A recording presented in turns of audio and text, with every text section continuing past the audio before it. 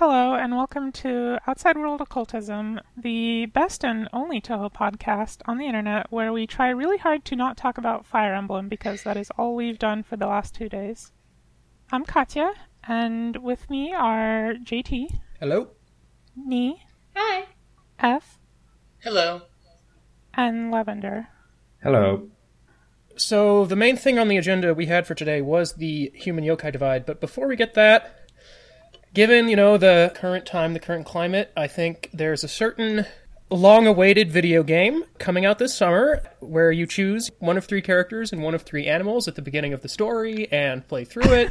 And I think we sort of need to talk about Touhou 17, Wily Beast and Weakest Creature. Yeah, so when is that coming out? Is that 2 weeks from now or 1 week from now? From when they get the episode, I believe it will be about 10 days. Yeah. Okay. Ooh.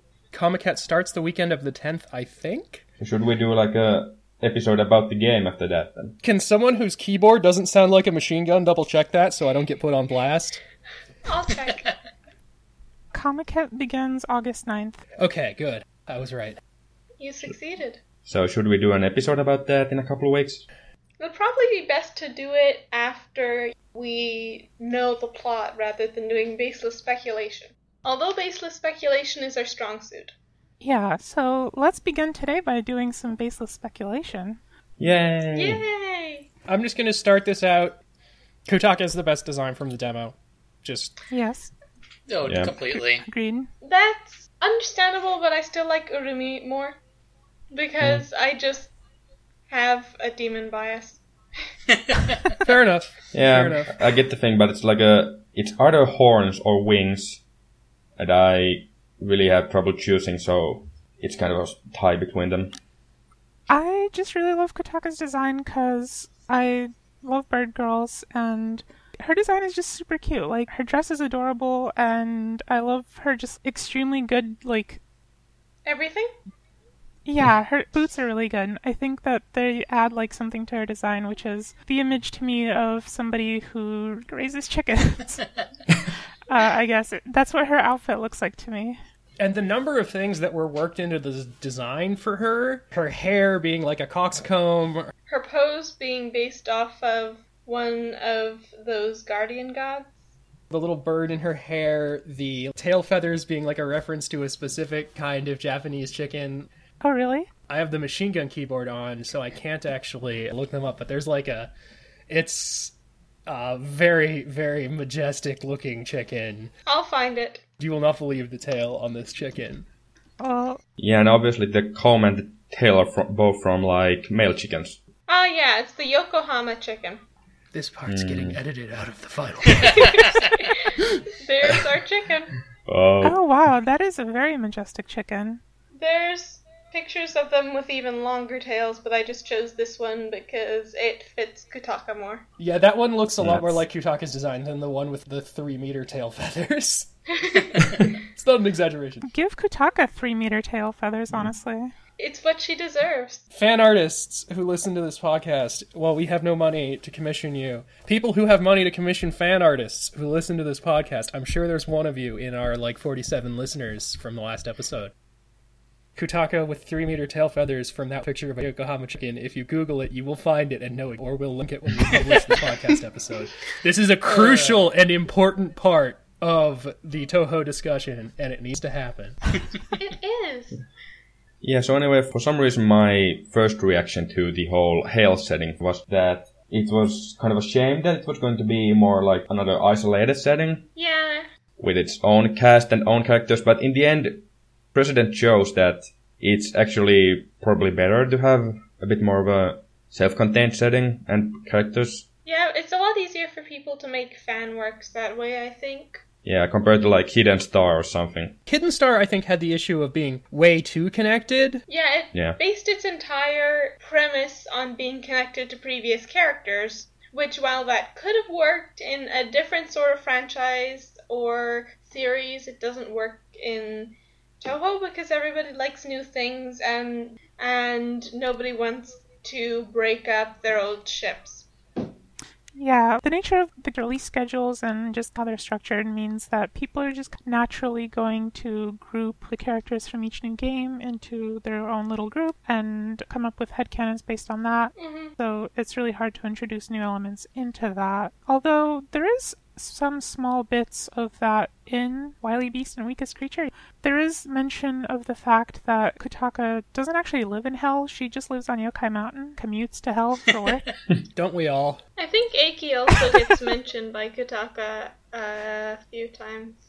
Yeah, Yeah. she's like her boss or something. Yeah, I think that's a really nice way to make like a connection without like tying the characters together. And I think Yeah. that's notable too coming out of Hidden Star and Four Seasons, because I think the most successful character connection was the one that was the most tenuous in the game, which was Okina and Yukari. Because that's an actual, like, Yukari is pretty competitive as far as pairings market and headcanons and such go, but like, Yukari has 16 wives. you can't stop her. She makes the rules here. I've seen, I guess, a bit of Narumi and Marisa. At the same time, like, Narumi doesn't do a lot from a fanwork sense that Alice already did. Yeah, unless she gets more expanded on in the future in regards to her personal magic studies, she probably won't end up that popular. Meanwhile, Aon is extremely popular, but not due to her connections to previous characters. Yeah. Yep, she's Yeah, and extremely popular because of Dog. Asmaya. Yeah, pretty much. Yeah. I think she's got a lot like art because she's cute, basically. But I don't think there's been a lot of Dojin's stories we found. She somehow hasn't really connected in that sense. Yeah, I haven't really read anything featuring her, I think. I've seen some fan arts that are just like cute, silly comics about her new life at the shrine. Yeah. I do think that is another case of the characters having a forced history in Hidden Star and Four Seasons just sort of being successful, because she gets integrated pretty well into the cast in Wild and Horned Hermit, although she mostly only shows up for like events and stuff. She sort of serves a role that the Hakure Shrine didn't have previously, of being sort of the wide-eyed and cheery, which previously, like, a lot of Dojin creators kind of typecast Sane into that. Or Marisa. But or Marisa, yeah, earlier on, but neither of them's the perfect fit for that, because They have their own stuff going on. yeah, they aren't Reimu's hangers-on, they have to be co-stars. Yeah. Like, Reimu doesn't really have a supporting cast of her own. There's definitely a Marisa sphere. You can take a story about Marisa and Marisa's friends. Make Marisa the star. Yeah. It's not a Reimu and Marisa story. Yeah, basically. But bridging back into Hell, Did we ever leave? I think all the mythological connections and stuff like that are gonna be a lot of good fanfic fuel for the Hell characters, I think, because pretty much everyone is gonna have a lot of random gods that they're connected to, and obviously the late game god bosses might be some bigger guys, bigger bosses. Yeah, and Yeah.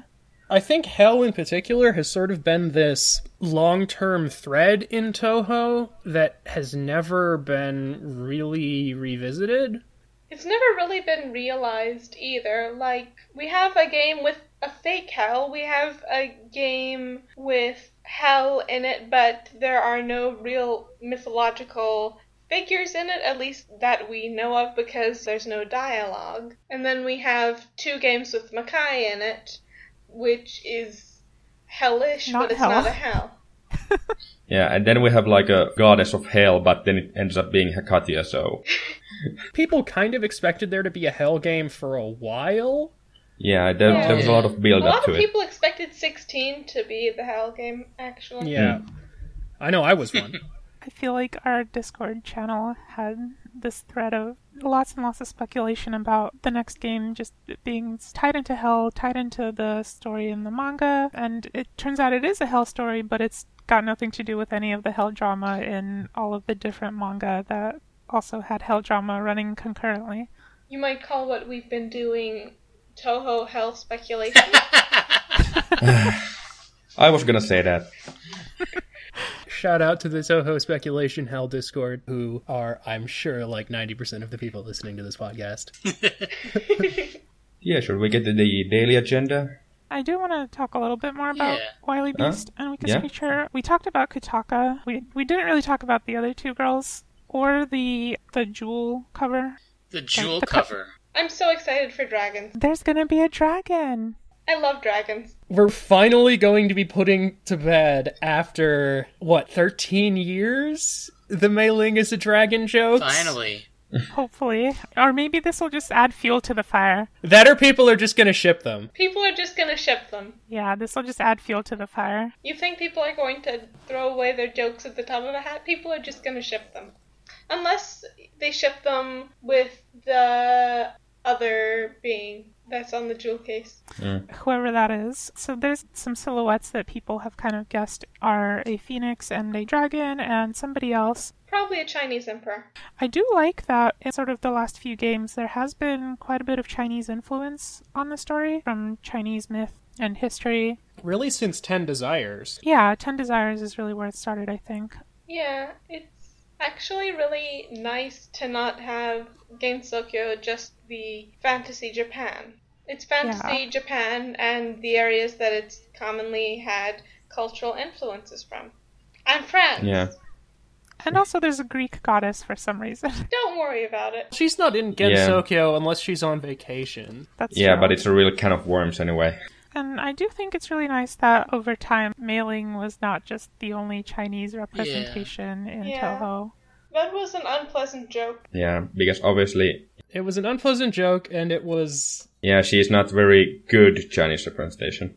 I don't think she's bad in canon. The problem is that in fanon, people took her being the only Chinese character as a way to project a bunch of racist stereotypes about Chinese people. Yeah. Like the whole exaggeration of her napping thing, that's racism, babes. And her being bad at her job is the stereotype of crappy Chinese goods. It's just, that ain't it, chief. It was unfortunate. And also, there is a gigantic Chinese Toho fandom, and they're like on another level. Don't they? All of the characters basically have names in the Chinese fandom that are just... Kanji? Yeah, a Chinese reading of the kanji in their name. And sometimes when it's characters who don't have kanji names, because there's a lot of characters whose names are just in hiragana or katakana, and then, like, especially the hiragana characters, they will just reconstruct a Chinese name based on the kana, and that's just... It's so cool. I'll drink to that. That's next level. I really would like to know more about the Chinese fandom in general. I feel like, honestly, Western fandom is really disconnected from the rest of Toho fandom, even the Japanese side of things. Well, I think part of that is that Western Toho fandom, especially in recent years, has been very schismatic. Yeah.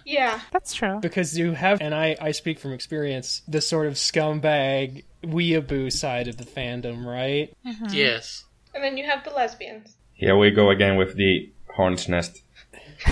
Hey, I have kicked that hornet's nest 1,000 fucking times.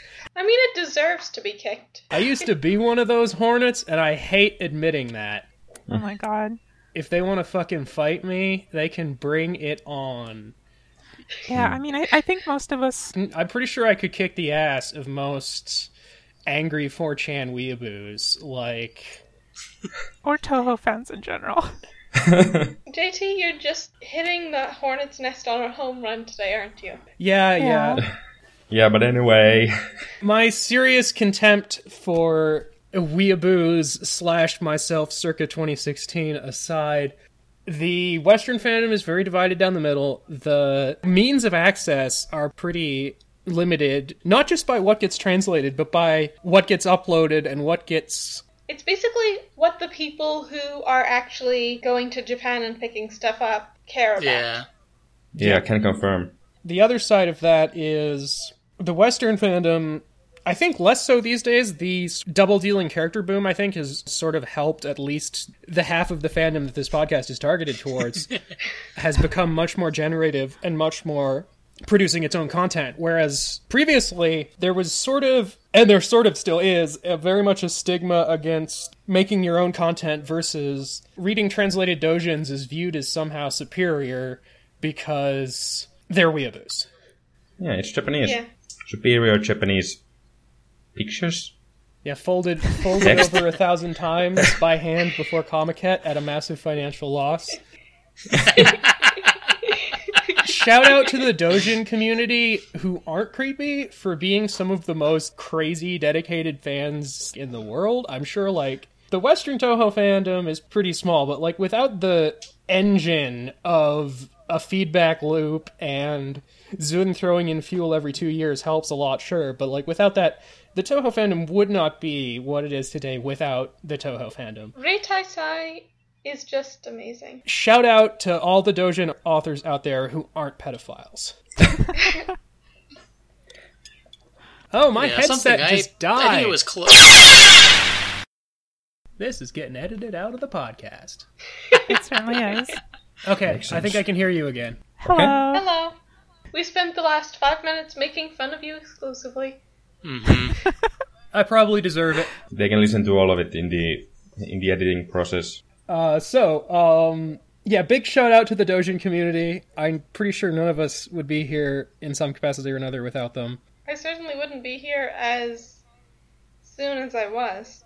Mm-hmm. Yeah. I've spent the last couple of years leeching off them. Not like monetarily because I'm not getting paid a penny, but it's my hobby basically. Yeah. It's what you do. My thing. My identity. Obviously, without dedicated translators, such as Lavender, we wouldn't even have the trickle of Toho content that the Western fandom get. Mm. And I think a lot of the Western fandom doesn't appreciate how much stuff out there doesn't get translated. Yeah, they think that the stuff that gets scanned is all there is. Yeah. And, like, Yeah. in particular, I think there's sort of my indignant C-list fanfiction author talking, especially in weeb circles, the stigma against fanfiction as a medium. What they don't realize is that the staggering majority of Dojin publishing is not comic. It's fan fiction that's published in book form. Mm-hmm. Secondary shout out to the Ceiling Club fandom, Oh boy. which is relevant to our topic today, which is bringing us back around. I've been wanting to talk There about we the go. Ceiling Club. The Sailing Club fandom's 1,000-page novel of fan fiction. Yeah, the 1,000-page Renmeri Gigatome. The Yeah. Holy Bible. I never really realized that when you say ceiling club out loud, it sounds like you're talking about paneling and insulation or something. Better that than paving tiles. It's supposed to be like Secret Seals Club or something, right? It's the Club of Secret Seals because Fu tends to be mistranslated surprisingly often, considering the fact that it can also refer to an action and an object. Yeah. It's the club of investigating secret things which are seal. Yeah, but that sort of thing is why you have people who still call it Fire Emblem Sword of Seals, even though it's obviously doing the sealing, not being related to seals. You brought up Fire Emblem again. I thought we were trying so hard not to be... I'm not bringing up a new Fire Emblem! This is a Fire Emblem podcast Yeah, now. this is Edelgard gang represent, I think, here. Anyway, Yokai, please. We had a topic today. Yes. We did, Yeah. didn't we? Sometimes I forget that. Yeah, in past tense, we did. Our topic of the day is very related to the Sealing Club, but it isn't entirely the Sealing Club. It's basically continuing off of where we were last time with the whole what makes a human and what makes a yokai. I basically had a whole theory thought out about this, and if you think about it, the couple things that we know about the definition of yokai is that they're creatures that mostly, but not all of them, exist based on human fear and belief, and mostly, but not all of them, eat people, and mostly, but not all of them, are dangerous to humans. So basically, I don't think we have a single, definitive definition of what a yokai is. Yeah, there's exceptions to everything. Well, they can all be dangerous to humans, they just aren't necessarily all dangerous to humans. Like, a ceiling fan can also be dangerous to you, but that doesn't necessarily mean that it is in its current situation. Yeah, you know what else can be dangerous to you? A paving tile can be dangerous to you when you're, say, driving along down a highway and it falls off the back of a truck and flies at your car, nearly killing you, but it doesn't mean I'm going to be worried about one if I see in the driveway. Yeah. In But- Toho 326, that is in fact going to be a character. The yokai of the truck that tried to isekai me will be in Toho 326. You heard it from the first.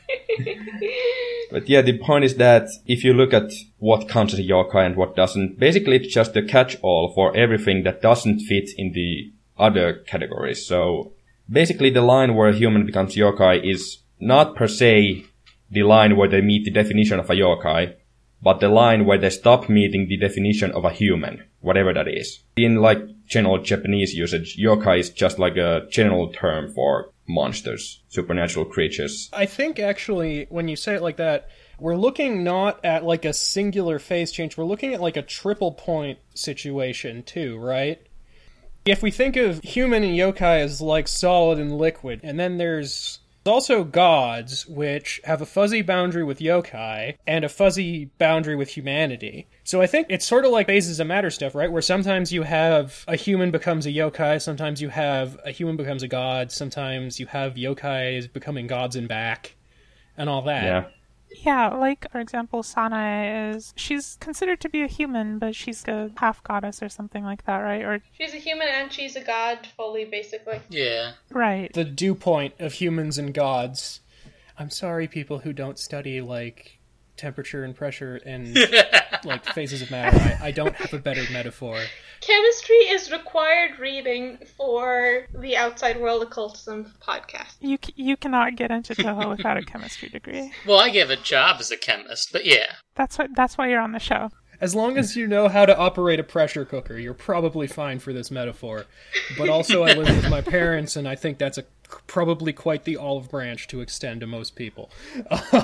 So to extend the metaphor a little bit, we also have the, I guess you could call it the plasma phase with immortals / arhats, Buddhas, and that's a pretty interesting topic because, yeah, you have not just Miko and Seiga and all of them moving away from humanity, but you also have Kasen trying to become more human through that route. Or is she, right? Mm-hmm. Yeah. I'm not sure if that's a separate phase as much as it is a property that can be applied to really any template, right? Because we have Eren is allegedly a human, definitely immortal, and almost certainly Omoikane. Yeah, basically. I think, like, there's immortal gods, so I don't think immortality is as much a barrier on that. Moko is still considered human. She's not... Yeah. She's not even really a yokai-like human, other than that she lives in the woods and, you know, blazes it. Fujiwara no Toko, am I right? I mean, technically, our only sample size for characters that would blaze it is her and Mamizo, so yes, And they're friends. blazing it is a yokai action. But yeah, the big thing was that in general Japanese use, yokai is just a general term. But in Toho, it's actually split up further. Like, there are groups of monsters that aren't considered yokai in Toho, even though they would be otherwise. But also, there's the fairies, which you'll say are a type of yokai in general Japanese consciousness, but They're just kind of nature spirits. then you have the Toho Yosei, which are obviously not yokai. Yeah, basically. So, it's kind of hard to define because we can't rely on either the general use definition is obviously not the one we need, but also if you look in Perfect Mento or something, the only thing it actually gives for the definition of a yokai is literally most yokai do this, but some do not. So there's basically no concrete definition of what makes a yokai. I don't actually think for this topic, though, that we need a complete characterization of the set of yokai. We only don't need to necessarily. be concerned with the neighborhood of the line, some ball containing both yokai and human. Right. Yeah. Right, we only need to be concerned of the yokai that exist within that. I should stop using topology metaphors. They just need to be, like, close enough to that line. And I think that, like, however much Raisin is definitely not human, and how exactly she fits into yokai doesn't really matter. Yeah, Because she's got big floppy rabbit ears, and humans will think of her as a yokai. yeah, they'll think of her as a yokai unless she wears her big hat from Forbidden Scrollery. Yeah, the magic hat. Basically, the line is, do humans think of you as a yokai? Yeah, I guess. Yeah, the line is very fuzzy and ill-defined, and I think that for this exercise, that means that we need to talk about the fortune teller again. That is how we got on this topic in the first place. Worst Toho character. You know, when he gets exorcised or exterminated, whatever term you want to use. Same thing. You know, Reimu drops that line, which is kind of chilling, think about it, where it's like, you know, it's forbidden for a human from the village to become a yokai. The implication is that you will die, or you will be killed, rather, if you pursue that line. And Reimu also talks about keeping an eye on certain other humans from the village in Forbidden Scrollery, and the panel of Forbidden Scrollery where she is talking about that shows Kosuzu and Marisa. I feel like almost in Gensokyo, the line between human and yokai is more than anything else sort of political in a sense. Yeah. Yeah, it's mostly just enforced by the sages rather than being an explicit metaphysical line. Basically, are you a threat to humans' perception of yokai, causing a problem to Gensokyo's balance? Exactly. There is no problem with people like Miko, for example, who have achieved superhumanity with spiritual means. There's no real problem with somebody becoming like God or a Buddha or some other, like a hermit, through some kind of spiritual method, because that's kind of often the basis of the religions. Even if they could be dangerous to other people in that form, too. Because Seiga is probably a danger to humanity, but it's not enforced that she can't exist. It's not enforced by the sages. Seiga is a danger to humanity. Because she did fight off the Yellowstone supervolcano for a bit there in A Wild and One Hermit. So, she in particular has violated, I'm pretty sure, every divine precept she has been made aware of just to prove the point. She's also violated the Geneva Convention. Seiga is a danger to humanity in the same way that a barrel of radioactive waste is. But yeah, the other, obviously, since we brought up Marisa, the big group that gives us some definition of what makes a yokai, or what makes a human turning into a yokai, is obviously that transformation of a magician into a yokai magician is one that involves dropping food, sleep, and... I think it's just dropping food, sleep, and aging. So does that mean that anyone who doesn't age, sleep, or eat, does it mean they're a yokai? Moko is human, and we know that she does none of those things unless someone is looking after her. Yeah, but that's that's just depression. Well, she doesn't need to do those things to survive either, because she'll just come back once she reaches the turning point of, you cannot survive without doing XYZ. Mm-hmm. Yeah. Guess I'll die.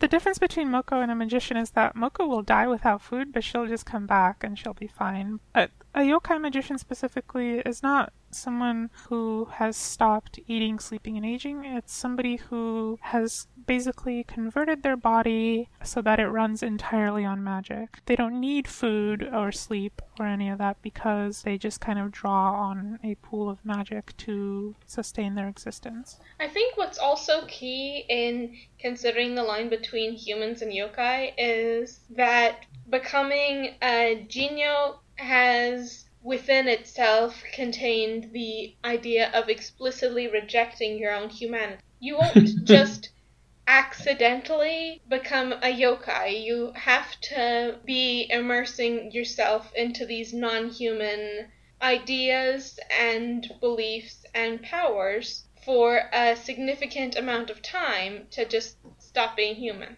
Yeah. Mm. Or you have to die an unhelpful death.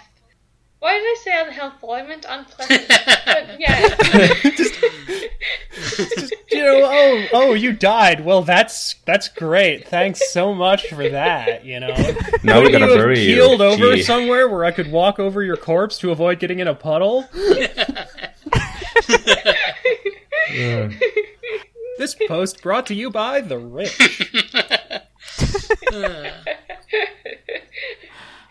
Something that's really important to consider in Gensokyo when it comes to human and yokai and their relationship is Gensokyo is designed as a refuge for yokai, and it is designed to sustain yokai. The human village is, for all intents and purposes, really just a power source. The human village is the powerhouse of the Gensokyo. Yes, exactly. We are mixing so many high school science metaphors today. That's just the attitude we're in. Yes. So basically, in simple terms, the yokai don't have any reason to care about anyone outside the village from getting turned into a yokai, as long as it doesn't, like, somehow otherwise threaten the village or the balance or whatever. Yeah, unless there's, like, a plague that people outside the village are carrying that could possibly spread to the village, there's no reason to, like, care about whoever lives outside the village, living or dying. Although I don't know if Reimu herself is entirely aware of the no need to care about people outside the village's status as human or yokai. There's a few characters, I think, where the question of how much exactly they know about Gensokyo is very open and very pertinent, and I would name Reimu as one of them. I would name Akyu as one of them. I'd probably even include Kane as one of them. Yeah. She does know the history and all that. Especially since she's a therianthrope of the species that basically exists to warn humans about the danger of yokai. Is the fact that she's not really doing anything to warn them about yokai nowadays mean anything, or does it not? I'm still so sad she didn't show up in Forbidden Scrollery, because I think, like, she would have added a lot to it. Yeah. She really would have. I think Zune wanted to focus on interpersonal conflicts, though. Yeah, and that is sort of how it played out in the end. It's not like she couldn't have been a player in the interpersonal conflicts either, especially since we already know she knows Akyu. Yeah. Yeah, I think maybe we can hope for, in the future, some kind of book from Aki's perspective in the same vein as Perfect Memento or Symposium of Post-Mysticism even. We are almost at the time for a new compendium, aren't we? It would be after 17 if we're following the one every 4 Windows games, because the first one was 6 through 9, Nice. then it was 10 through 13, about 14 through 17. So if Zune keeps the same pace, we should have another Akyu like sometime next year. Yeah, I hope so. We can hope for some kind of interaction with Kana in that one, hopefully, that will expand more on the lore and her place in the village. There's actually quite a lot of yokai who live or work or otherwise exist in the village, and it really is, from an economic perspective, the human village is very much a symbiotic relationship between human and yokai, and it seems like maybe the humans are on some level aware of this, but they try not to think about it too hard. They're really probably not aware of the extent to which this happens. They're probably like, oh yeah, one of those tailors down the street is a fox, and sometimes she has customers that have very pointy ears, but we're not going to think about that, and we're going to ignore the person next door who, I think, her head fell off, but just ignore that. Yeah, I think it's kind of hard to get a grasp on how much the villagers actually think about and know about the yokai in the village. The only villager perspective we've ever had is someone who was picked to not know the things that even the audience knew about the setting. Yeah. Basically. Mm-hmm. The whole arc of Forbidden Scrollery is about Kosuzu's loss of Shelteredness. Yeah, ignorance or innocence or whatever you call it about how Gensokyo works. Yeah, Kosuzu peeled away the veil, and then the veil waved back at her, and she was into it. She liked it. Yeah. The veil just sort of showed up in her house with a cat smile and some scary stories. About Reimu. Mostly, yeah. I wonder if yokai think of Reimu as the boogeyman. I think mostly they think of her as a friend, much to her annoyance. I feel like a lot of the weak yokai are sort of wigged out by her. Yeah, that's what I meant. Not like our main character or main character tier yokai, just like some lady who lives in the woods under a tree and eats people sometimes.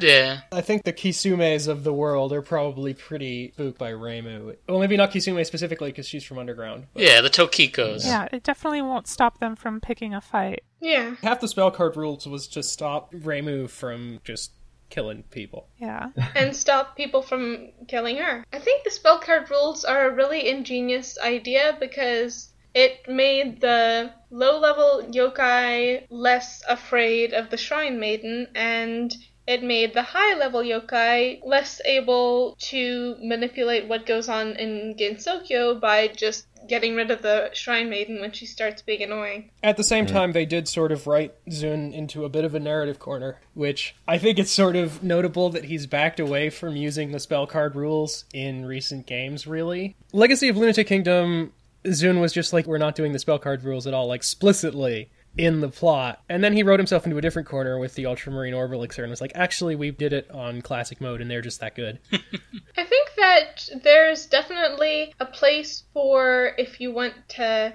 make the threat a real threat, just have them use named attacks that aren't spell card.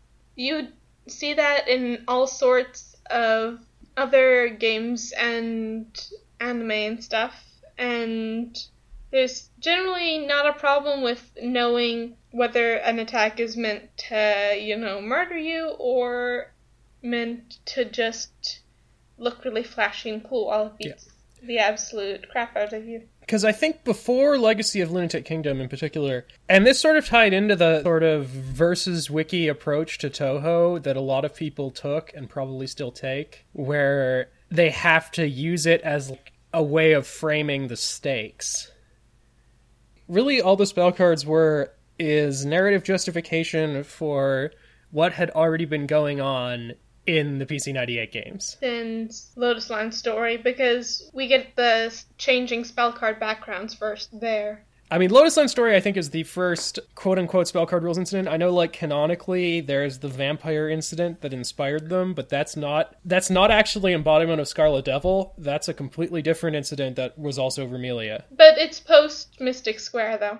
Yeah, it's post-Mystic Square. In my opinion, there's probably been an equivalent to the spell card rules for a while among yokai, but it hadn't been really adopted by yokai exterminators. You need to be able to fight your friends while knowing there's a clear boundary for how much fight your friends you can do.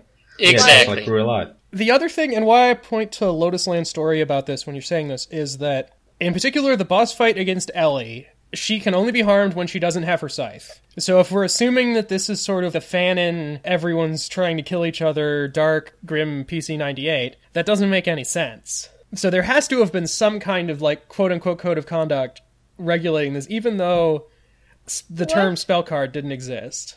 I'm not getting where you're going. She can't be hurt when she has her scythe out because it blocks your bullets. Yeah. Yeah. She just blocks, which is the one thing that you never see anyone doing after that. She has it out, and that is... She allows you to hit her, though, instead of just blocking. Yeah, I personally like to think of you can just block, but narratively that doesn't make sense. Theoretically, Ellie could have just been blocking the entire time and Reimu got some lucky shots in, but mechanically within the game that doesn't work because you're homing shots home to the scythe. Yeah, I guess that's fair. Yeah, I think your interpretation of events as they happen in the games sort of have to be, on some level, detached from the exact events of the games. You need to be able to interpret them in a more story-like sense. Take it with the whole offering to the gods of salt. Yeah, Yes. and especially in terms of the spell card rules, there's the whole thing that in the games the one shot, one kill rule only applies to the player. But narratively it applies to everybody. Yeah, basically. That's a big sign that there's already a big, really obvious disconnect. You have to be ready to give, the credit of the doubt to other similar things. Right. And I don't think that necessarily there's a whole everybody is trying to kill each other interpretation in the PC-98 games. It's just there isn't anything in place to stop everybody from doing that. I'm sure there's people who would gladly fight as unfairly as they possibly could, especially against a 12-year-old or 14-year-old Shrine Maiden, but your opponents are people who want a fun fight, not necessarily a fight they're going to win. Yeah, the gritty PC-98 thing is more a fanon thing and not really fan. we're like way off the human yokai Yeah. line at this point. Well, Yeah, true. I think. But that's just how it works. Well, we already did cover most of what it is, I think. Yeah, I Triple think. point. We're at 55 in the recording. Do we want to do our mailbox? Do we want to like do the atmosphere of PC98 or something next week? Because that's sort of where we were. I would. That Yeah. might be a decent idea, Yeah. yeah. PC98 Oh. is a really rich It's topic. really interesting in contrast with Windows and on its own. Yeah, so I guess the line between human and yokai is very fuzzy, and like you have to kind of look at it from the political perspective. It's fuzzier than the line between topics on this podcast, and that says something. Yes. Now that we're probably done cutting out like 8 minutes of secret April Fool's conspiracies, and Yeah. The human yokai thing really is something that you have to think about from the perspective of Gensokyo itself and the political situation there and how human and yokai relate to each other. And so, like, really, I think the only thing that'll get you in trouble is becoming a yokai in a way that is inconvenient to The sages. the sages specifically. And that influences the villagers to try to become yokai or what have To stop fearing yokai. to stop fearing yokai. They're just going to be there to remind you that you can't do this. You can't do that, Star Fox. So let's take some mailbag questions. I have two this week. The first one I wanted to talk about is a question from Tabarone on Tumblr, who says, how old are moon rabbit soldiers like Raisin and the other nameless rabbits in Silent Sinner and Blue supposed to be, at least physically? Does the moon use child soldiers? Probably. Raisin 2 is definitely not 18 years old physically. Yeah. Yeah, And, She's just baby. and obviously they're ageless and immortal, chronologically speaking. I think moon rabbits are essentially fairies. Yeah, they're just like fairies, except they look like 5 years older. Yeah. Yeah. Except Raisin the First, but that's because she's on Earth. But she's been on Earth for a while, and I think is the exception to a lot of rules there. Yeah. I mean, she's, yeah. The Watatskis call the moon rabbits this child or whatever, which could be just an awkward translation because I know Ko is a little bit more general sometimes, and if that was the word they used. Especially when you say like this child. The term they use, I think, is either a term of great familiarity or referring to, oh, you know, that kid. Very Lunarian. But And they don't seem like the type to be super familiar with the moon rabbits, despite how much Toyohime has a weird mom-like relationship to them. Change is the real rabbit mom, though. Yeah, so this is a good question, I think, because it sort of brings up the question of, like, age in Toho, which is something that, A hot discourse topic. Now who's kicking the hornet's nest? it's entirely possible to talk about this without kicking any kind of hornet's nest. Age in Toho is, like, very inconsistent and sort of Nebulous. fluid thing, I guess. Yeah, very nebulous, very... Basically, characters are as old as they need to be for the story. They're all old enough to drink, though. Yes. Yes. There's no cops in Gensokyo, so you can drink as much as you like, no matter how old you are. There's one cop in Gensokyo. She showed up in Phantasmagoria of Dim Dream, and don't worry, she's cool. Kodohime is the one cop that isn't a bastard. That's why she's in Gensokyo. I don't know about that. She does put Reimu in jail. Yeah, but Reimu sometimes deserves to be in jail in the PC98 games. yeah. She's the worst child. Reimu is in truancy prison for Kodohime's ending. This is, I feel, a hornet's nest. yeah. The characters in Toho are generally, like, as old as they need to be for the story. Like, we all have our own headcanons for, like, specific characters are. Yuka is 40 40? in my heart. That's... Your brain is so huge. 40 what? 1,000. We have, I think, canon ages on Kosuzu. Akyu and Kosuzu's ages, roughly. Obviously Sumurako. Ko is a high school student, so that's a pretty narrow band. She's probably around 17 to 18 right now, since she has presumably progressed a year in the Sazae Sondheim of Toho. Yeah. Yeah. Toho's this weird demi-Sazae Sondheim. Aku is definitely not 10 anymore. It's like Sims. They age if it's necessary for the story. Yeah. Reimu is definitely not in her teens anymore, but how much out of them is she? Is she 21? Is she 31? We don't know. I personally believe that she's like 25 or something, 26. Yeah. I would put Reimu and Marisa in their mid-20s. Yeah. Aku in her early 20s, and Kosuzu is a year or two younger than her. Yeah, and the reason it gets weird is because Sun does give, like, specific dates for a lot of stuff. Yes. Yeah. Then you have people not aging, even though the story explicitly says that it's been, like, 10 or 5 years or... Yeah. So yeah, the characters are basically as old as they need to be. This is a big tangent from Moon Rabbit, isn't it? Yeah, I'm about to bring it back. The characters are basically as old as they need to be for the story. This sort of means that looking at it from a perspective of, does the moon use child soldiers? I think you could tell a story about the moon using child soldiers. Yeah, you can absolutely do that. Because it's within the realm of interpretation. Exactly. It is one of those things where there's not a definitive way to be like, oh, the moon uses child labor, because the rules in Toho and the rules of the Lunarians and their societies. The rules of just not being human. Yeah, and the rules of just not being human are so vastly different from any sort of sense of human morality or whatever, that the question does not have the same bite that it would be like if you were like, does this real country use child soldiers? Is, I think, a much different question. Or even if it was a fictional country with a human population and understood human lifespans, that's... Yeah. Like, the Lunarians are sort of meant to be a bit morally reprehensible, at least as a society. So it's definitely a good story that you could tell to say that they use child soldiers, but it doesn't have as much impact as if they were, like, using human child soldiers. Yeah. Yeah.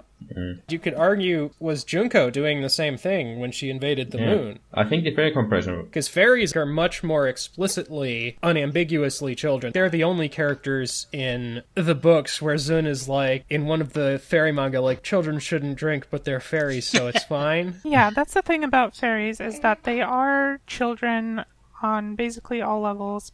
I guess a more accurate term would be childlike, because they're not human children, which is... They were never born. They've been, like, 8 years old for eternity. Yeah. They've been 8 years old for eternity, but they're 8 years old. They're magically talented, completely clueless children who never, ever, ever learn from their mistakes, which is great. Yeah. They're children who don't stop being children and face no consequences for any of their actions. Basically, the world's worst second grade. Yeah. And you could view the moon rabbits in that same way. They are Eternal middle schoolers. Yeah, nature spirits in the same sense that the fairies are, although not explicitly in the lore, I think. Yeah. And the thing with the moon, too, is the moon is timeless. Fairies don't age because their nature, the scale upon which a fairy has to age for that to be a meaningful thing is so far beyond human comprehension that... It's like billions of years. Yeah. Which ties into some nice Yuka headcanons I have that I can bring up at some other time. We can bring them up in the PC98 episode. Exactly. There we go. So, but the moon rabbits don't age because the moon is stagnant. It's like a big theme with the Lunarians. And even like the sort of the quote-unquote woke Lunarians, which is basically Toyohime, as far as people who are still actually on the moon, maybe Sagame. Sagame is probably woke but doesn't care. Yeah, she's... Yeah. Sagame is, I think, kind of like, to make a very divergent reference, like George Smiley or any given John le Carre character, where she's probably well aware of the flaws of everything, but still keeps doing her job. Yeah, I'd argue that for Toyohime as well, which is why I like her so much in contrast to Kaguya, hashtag rare pairs no one else cares about. I think Toyohime has a lot of idealism still. She still believes that the moon is a good idea for society, just a poor execution, IMO. Yeah, and I think Sagame doesn't have that as much. I think Sagame is much more of an air in contrast to someone who knows things and maybe doesn't act on them of her own volition. Anyway, we're Lunarian discourse as a whole, like, you could get me on that for a long time, and that's not even next episode's topic. It's a whole 5 episodes at least. Yeah. Yeah, let's move on.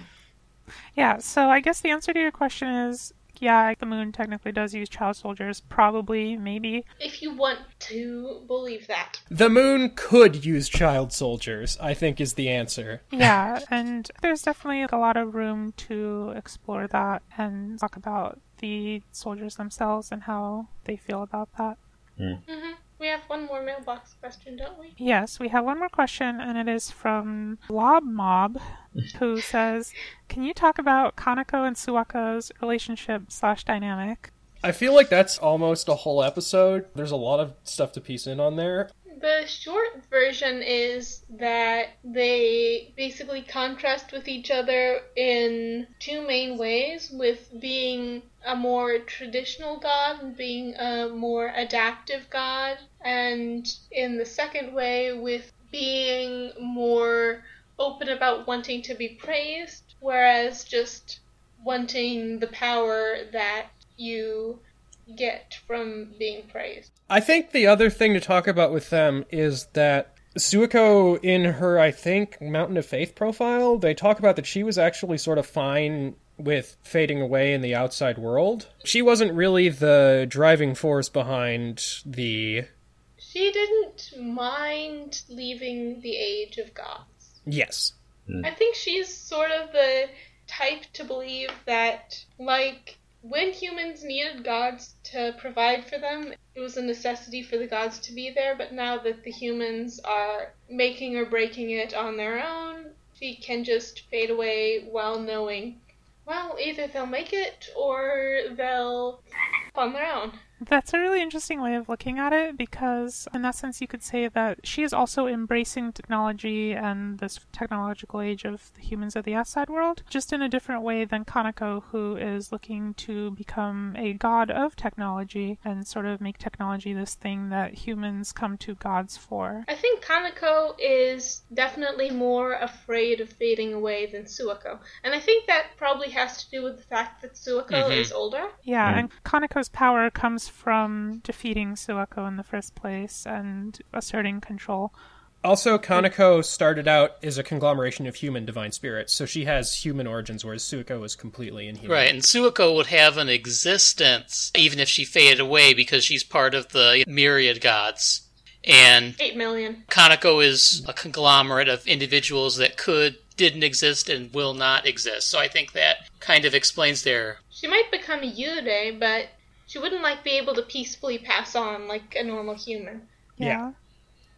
That's an interesting thought, Kaneko becoming a ghost. Yeah, speaking of historical connections, in terms of real-life parallels, there's the whole thing about how at the real-life Suva shrine, or Suva shrines, because there's dozens of them, the two gods that they worship are a married couple. Obviously, everyone knows that by now. Yes. Zoom said gay rights. Kaneko and Suwako are extremely married, tall mom, small mom, and they have a medium daughter. She's a medium.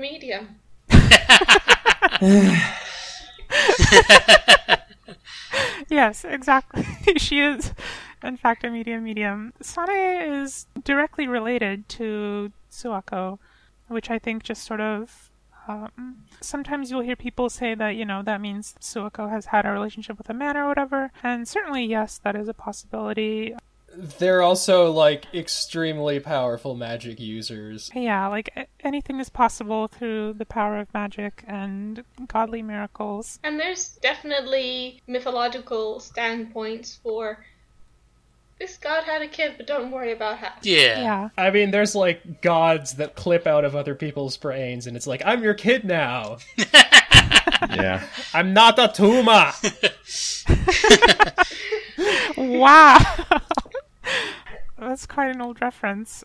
Yeah, no one's gonna get that. In case you forgot I was Bones.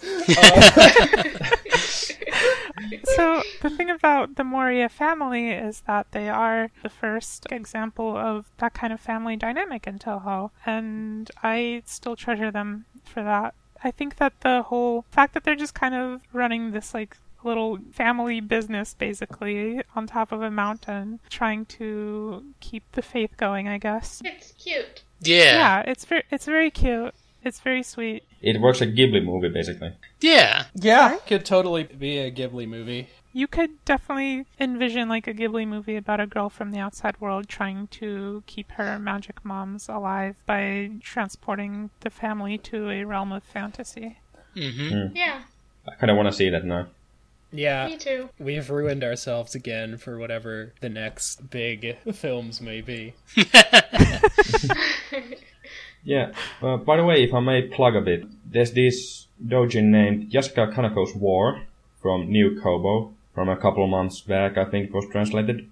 I think it's a really interesting exploration of both their histories and their relationship it's got a lot of the real life mythology and the Toho lore mixed. Yeah. I think it's a pretty interesting experience. That's so interesting. You'll have to link it, and maybe we can like put the link in the Yeah, sure. Description of the podcast? the description. At the same time, I think linking doujins in the podcast description true. is sort of this shaky ground. True. Like, Maybe we won't do it. title drops are one thing, but it is still, like, technically piracy. We could just write the title Yeah. of the doujin we discussed in this episode Yeah. is blah blah blah. Yeah, sounds good. If the artist's Pixiv isn't, like, full of porn, link that. Yeah. Yeah. Sounds good. Please, doujin artists, just learn to do what every single Tumblr artist did before they got nuked and have 2 separate Pixivs for... Here's my account that you can link on a friendly Safe for Work podcast for all ages, and here's where I put And here's my horny account. all the stuff that we refuse to talk about on this show. Yeah. Yeah.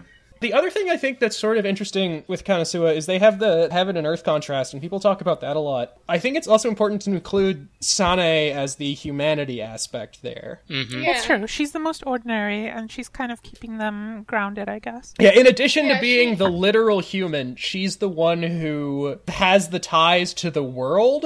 Kaneko and Suiko usually are sitting in their shrine. Being bastards. Kaneko's plotting, and Suiko's probably roasting her plans. You don't have to be that accurate. Maybe Suiko's out of the shrine getting up to mischief. They're not the ones dropping by the Hakure shrine for, banter and tea. To flex on the Shrine Maiden. Suiko's only appearance outside of the Moria shrine was the Inaba. Hiso Tensoku. Oh yeah, that counts. But that was also, related to their plans. She and Suiko was just making some mischief.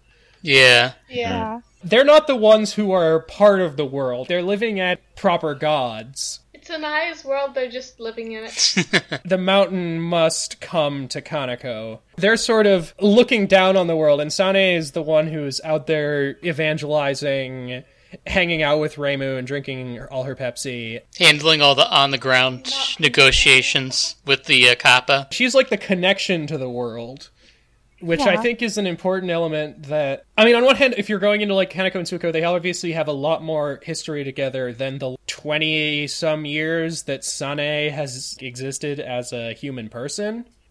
As far as their dynamic today, I think Sane is usually... And I say this as a Reisana fan. She usually is put more with Reimu and Marisa, the core protagonists, and sort of the Moria dynamic is much more Konosuba-focused. Yeah. That's true. I think she's an important piece of that puzzle, too. Yeah.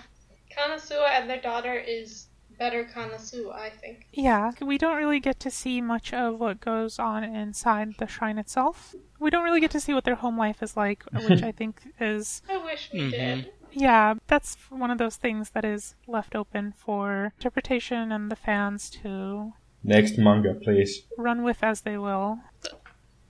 And you talk about Sane being the sort of the human connection, who goes out and does all the the bridging to the shrine. And when you put it that way, it's really interesting to me that Kaneko is the one who gets involved in the Symposium of Post-Mysticism. Although I don't think that Sane would have been a very good representative for... How old was she at the time? 19? Yeah, exactly. She would have probably floundered a lot more than Kaneko did. She would have gotten steamrolled by Miko. Yeah. I mean, I kind of wanted to see that, but I think in like D&D terms, Kaneko is the intelligence, Suiko is the wisdom, and Sanae is the charisma. And at the end of the day, there are definitely meetings you want each of those skill sets at. And I think the symposium is much more of a detailed philosophical leaders of the groups rather than maybe their most passionate advocates. Can you imagine a symposium with like Sanae and Futo? Futo and Ichirin. Ichirin as the representatives? That's just Hakari hidden Shrine. masquerade. Yeah. It starts as a philosophical discussion and ends with them getting drunk and trashing the Hakare Shrine. That's the... course. Instead of Reimu bursting in at the end, it's they burst in on Reimu and They get raise kicked out. a ridiculous amount of hell. I'd love to read that, Dojin. it needs to be framed as like a found video program. Yeah, just some Kappa found footage of Fudo, Ichirin, and Sanae skateboarding down Yokai Mountain and blasting Eurobeat.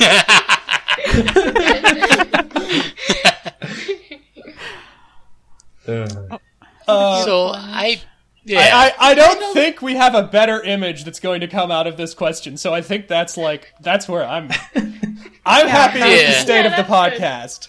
We Yeah. nailed that question. We did. Before we go, so the topic for next week is going to be PC98. The tone especially. Yeah, so send in your questions, whether about that topic or, whatever else you want us to talk about. Fire Emblem! Yes, send us all your Fire Emblem Don't send us questions. story spoilers though. Don't be rude boy. Yeah, don't send in spoilers, but do send us questions about Fire Emblem. Before we go, I also need to issue a correction. Apparently, all that nonsense I talked about Kaguya and Moko being meant to be in Scarlet Weather Rhapsody was just nonsense and like a rumor, supposedly. So, I guess, don't listen to me on that. Please, if We you're have to listening take to any of us for any serious advice, I ask you to reconsider your life choices and then, listen to my brother, and me instead. Yes. Are we getting paid for this? I don't think so. We're getting a fat check from the McElroys for that one. Yeah. Oh, speaking of which, before the end of the episode, a message from our sponsor, Blue Apron.